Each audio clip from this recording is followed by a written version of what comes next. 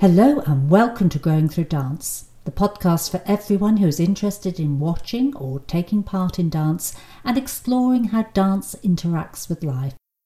Hi there and welcome, and thank you for listening once again.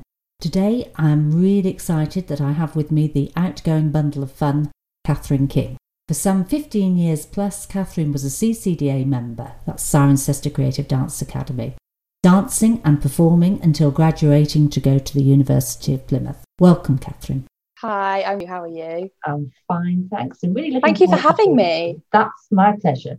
Catherine is going to talk to us about her experiences of being a dancer, predominantly at CCDA and during her childhood. But she's also going to talk to us about where she is now in her career and what she's doing. So let's go straight into it. Let's talk about recreational dance lessons. So what age were you when you started? Well, I started with CCDA when I think I was around 4. And in terms of kind of why I started, I think it was definitely one of those, my mum had friends whose kids went to dance and they were like, yeah, it's great, you get rid of your kids for a morning on a Saturday.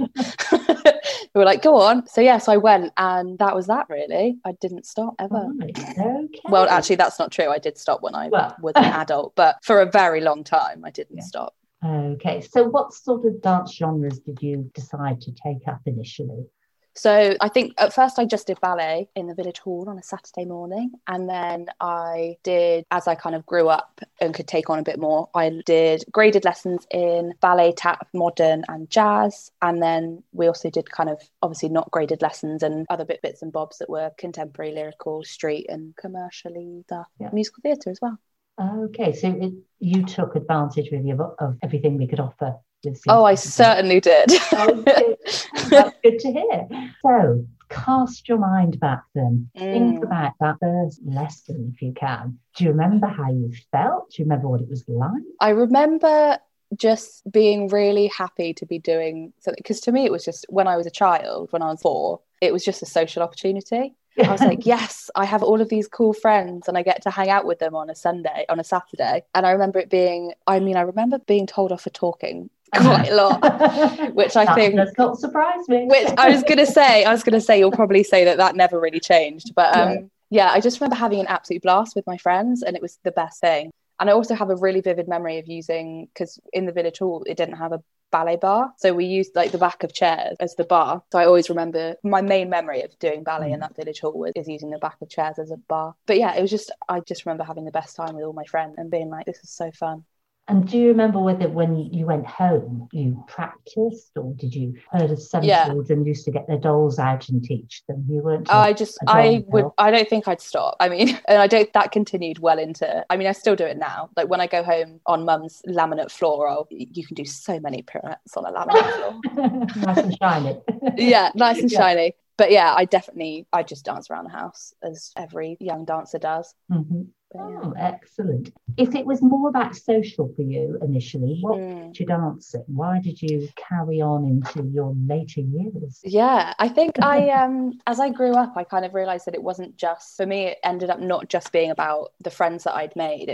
I realised that it was kind of a love and a passion that I didn't have for anything else and that I'd never found with anything else, because my parents were very good at kind of letting us try lots of different things. Like I'd done swimming, I think I did a bit of judo, I'd done horse riding, I'd done lots of things, and always the only thing I ever wanted to come back to doing was dancing. I think that probably the reason I carried on is because there's nothing else that I loved as much as I loved dance. And also the older I got and the kind of further I got in grades and things, the more I just wanted to push myself and test my abilities and work to achieve the grades and the exams and that kind of thing, and just keep doing it, really get better. So you were quite a serious dance student then at that point? Yeah.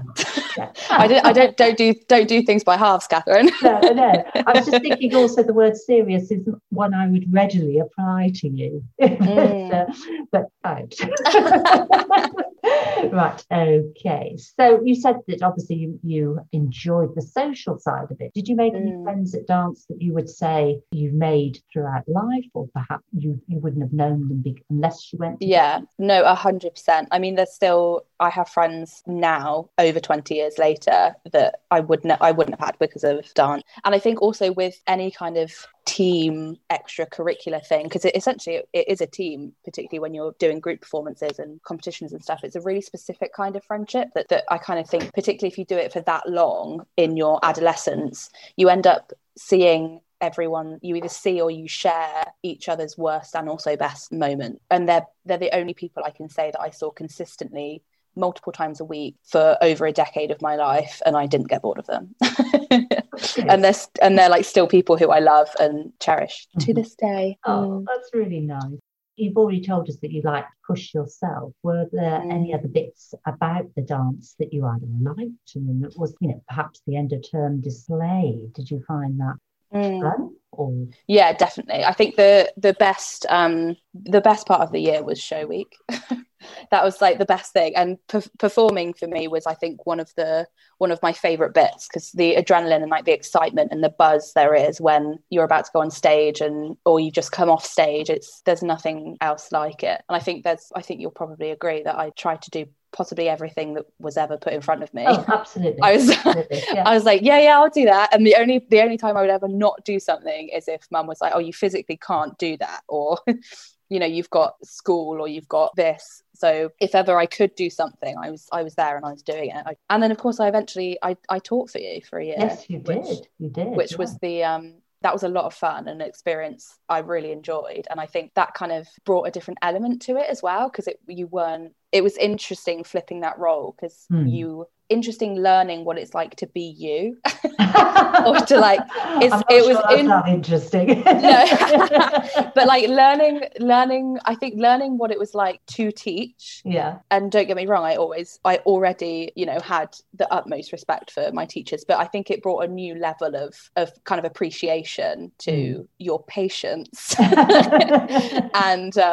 and your kind of knowledge and ability to manage a class and stuff. So that for me was like another step in that achievement. It was just another thing to say that I'd kind of done and could tick off the list. That was a lot of fun. Can you think of any sort of, you're saying about the show, is there any times that you remember particularly from the show, any little stories that you could share with the audience? I think I remember, so I had Georgia Bew, shout out to Georgia. Hi, Georgia. It was when it was the year that we did the Addams Family, and it was the night that she had a really bad nosebleed. Oh, yeah. Do you remember? Yes, because she used to get terrible nosebleeds, and she was my partner in the Addams Family. I think I went on to go and I didn't know that she'd had a nosebleed, because I think it was a quick change. So I was in the wings getting ready when she was off bleeding out her nose. And I went on to do my bit, and then I realised that she wasn't there. So I had to just kind of carry on without her. And I was like looking around in the wings like, where is she? What's happening? And then, I kind of went off afterwards and was like, has anyone seen Georgia? And they're like, yeah, she's out the back. She's had a really bad nosebleed. But that was funny. I think one of my most precious memories in terms of like a dance that was very special to me was our graduate dance, I think, because there's so much emotions are running high when you're leaving, but that was a very special dance to me. And I think it's something that you really value as a CCDA student, is kind of getting to do your last dance with the people that you've grown up with. That was very special. Oh, really sad. I know. But also exciting and fun at the same time. Yeah. Okay. Do you think that any of the things that you did performing in groups, for example, or performing as a soloist, do you think it gave you any extra skills, which sometimes parents don't feel that perhaps dance is quite worth the money that's charged for it, or they see it in a babysitting way? I don't know. I think I can safely say that I would not be, this one sounds so cheesy, but I wouldn't be who I am if I hadn't danced with you. I think Thank you. There's like you're welcome.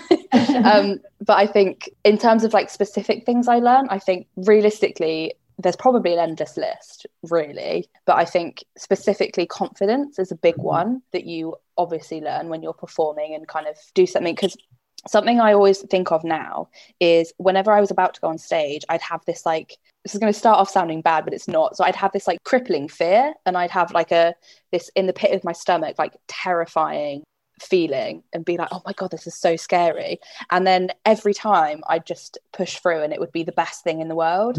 And now I think whenever I have those really nervous feelings, I always remember kind of being backstage and about to go on stage and being like, I felt that then, and then it ended up being the best thing ever, and it was like nothing, it didn't matter, like the scariness was gone. So that's something kind of quite literally that I think I definitely learned from dance, is that when things seem scary, often it's actually best to just go and do it and push through, and it's not going to last forever, and then afterwards it'll be good and fun and nice. And I think also in terms of group work, you definitely learn to work as a team and to support one another and acknowledge other people's strengths and recognize when you need to kind of push other people up. But yeah, teamwork for sure. That's really nice. Did you prefer being in that team, or did you prefer being a soloist, or a bit of each? That's a really hard question. I think if I had to pick, I'd probably pick being in a group, because you're just driven by everyone else's energy. So like you can feel the support and the energy on stage in that group.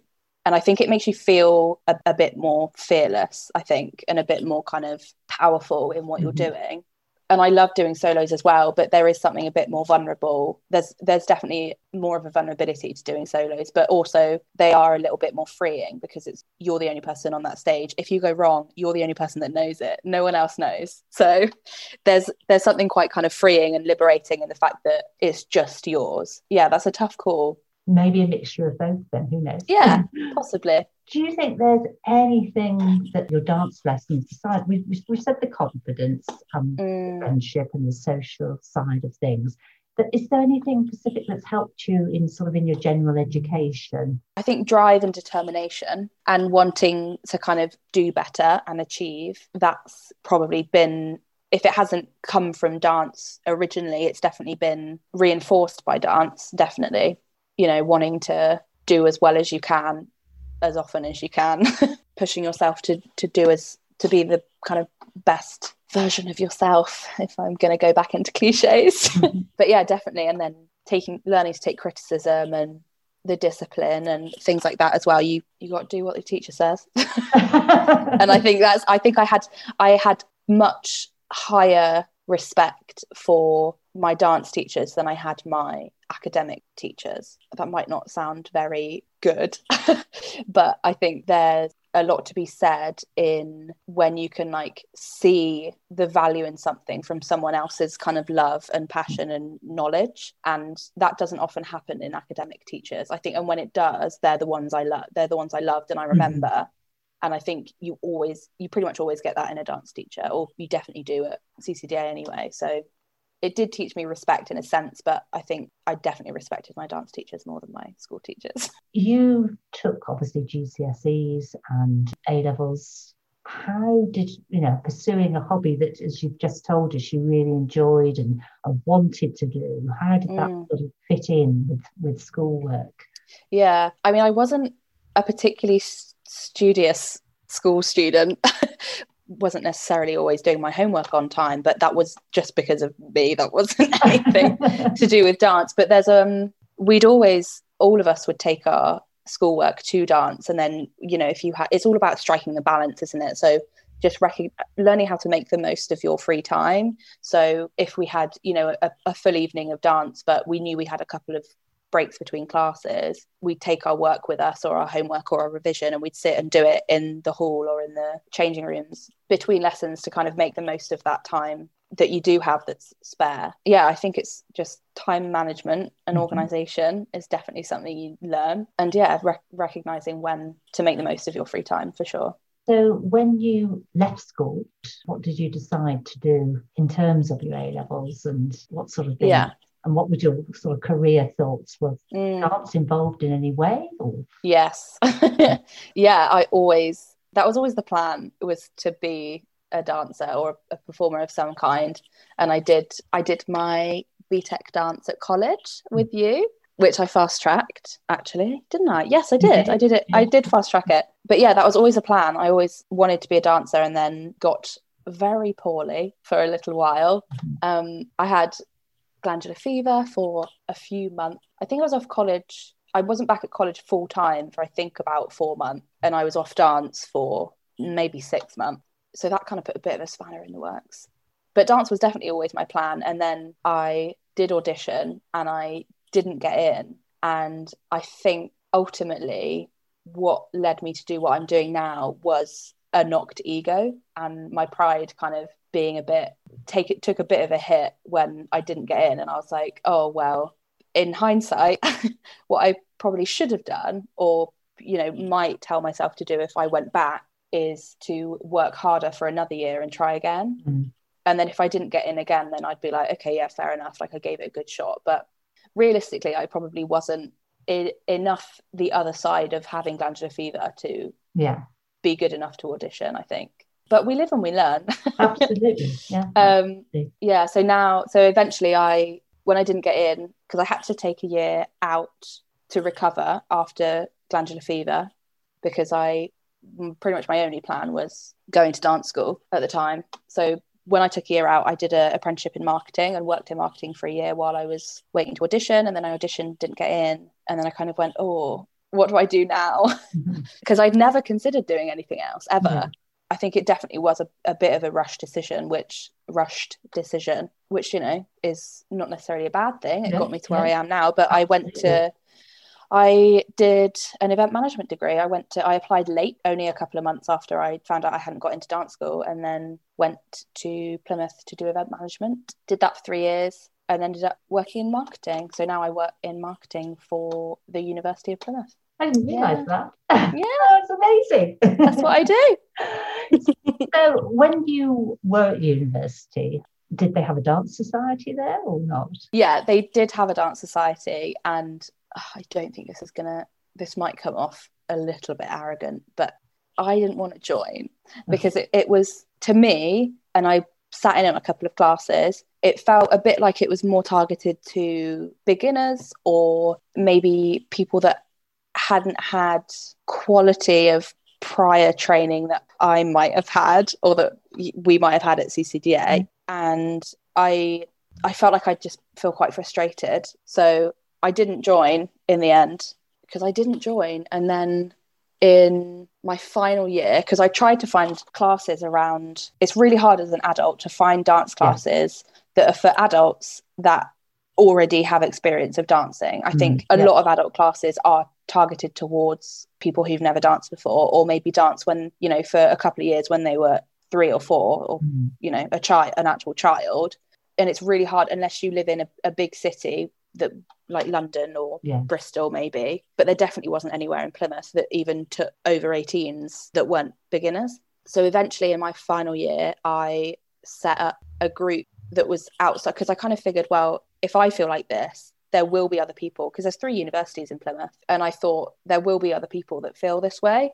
I ended up setting up a dance group for people that felt exactly like that. So people that wanted to dance but maybe either didn't want the commitment of a society, because if you end up competing, it's a lot of commitment, felt like their society wasn't perhaps for them and they didn't really want to go there for whatever reason, but they still had a good background in dance and a good training before going to uni, and wanted to carry that on. So I ended up setting up the group.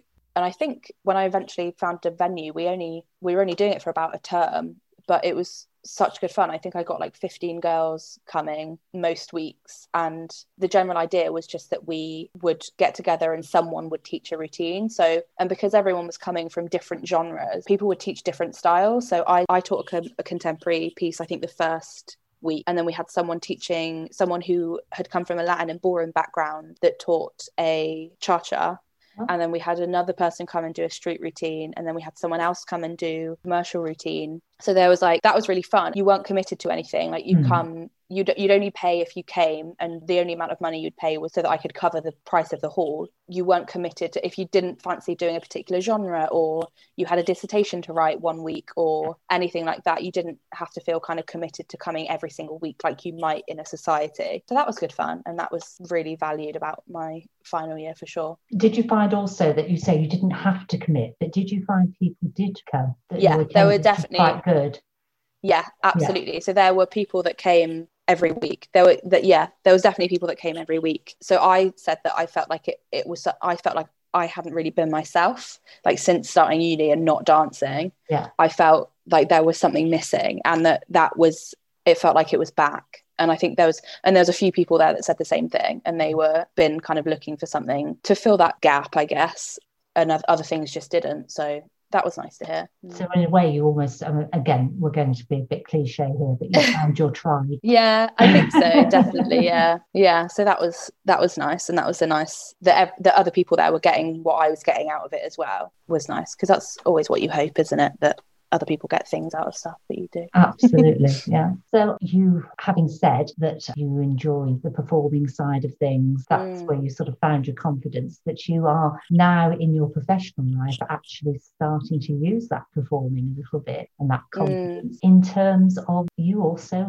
are doing a podcast. I am also doing a podcast. So I have Instagram accounts called Bloody Honest, which is about menstrual health and well-being, and basically I kind of went through a bit of a gynecological health journey myself and realised that there was a lot that I missed in education. There's a lot that schools don't teach you, and that's missed out, and discussions that aren't had. And I realised that a lot of things I learnt and came to learn as an adult going through this, I realised that it would have been much easier. Basically, my whole adolescent and adult life would have been a lot easier if I'd have known it. So I kind of wanted to do that for other people and try to create a place where I'm educating people on everything you don't learn, and also opening up the conversation for anyone that needs it, that feels like they can't talk about it anywhere else, because it is stigmatized and there's a lot of shame surrounding it. And that eventually led to meeting a girl called Millie on Instagram,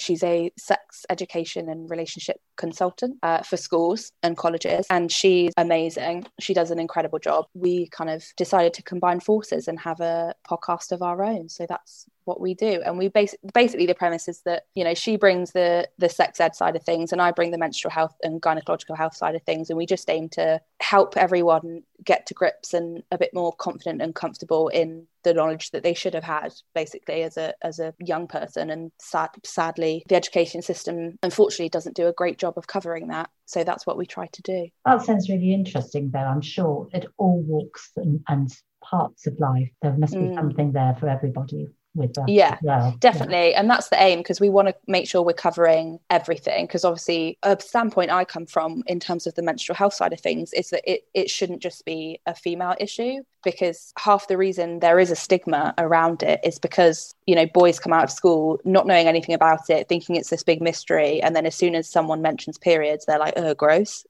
And that's kind of a lot of where the issue comes from. So it is about it's something I'm really keen on, is also educating men, the effect it has on women and how rubbish it can be, basically, so that they can have a bit more sympathy and empathy and support the women in their life better, basically. So yeah, that's the aim, is to bring as many people to these conversations as possible, be it about periods or sex or relationship, anything like that, and just get the conversation going. And what we'll do is we'll put some links to Catherine's podcast in the show note, so that you can see exactly. Thank you. Give her a listen, and come join her as well. Yeah, come join the crew. So we're finding you at the moment on Spotify and yeah. So at the moment, we're on Spotify, Anchor, and Pocket Cast, and we're in the process of being approved, hopefully, by Apple Podcast and hopefully you'll soon be able to find it anywhere you find podcasts. Okay, so this has been really interesting. Just a couple of things to sort of wind up our lovely conversation we're having here. Dance has obviously helped to shape your life, as any hobby would have done in some way. Yeah. If you sort of had to explain to somebody what you got out of dance, what would you say? I think it showed me how important it is to have something. It showed me the value of having something that you love and are passionate about, because that's something that when I stopped dancing, I really missed. And I don't think I realised how much I did miss it. Not, dance specifically, obviously, but having something that you love and care about and want to do 6 days a week. And I think if you aren't lucky enough to find that in maybe your job or my course at the time is what I was maybe struggling a little bit with, because I didn't feel particularly enthused about it. And that's, I think, what was missing for me, is the fact that I didn't have anything that I loved and was really passionate about, which is what I feel like I do have now with my kind of menstrual health education side of things. So that kind of fills that little void for me. But yeah, it definitely showed me the value of having something that you love, that is yours, is kind of your outlet and your thing.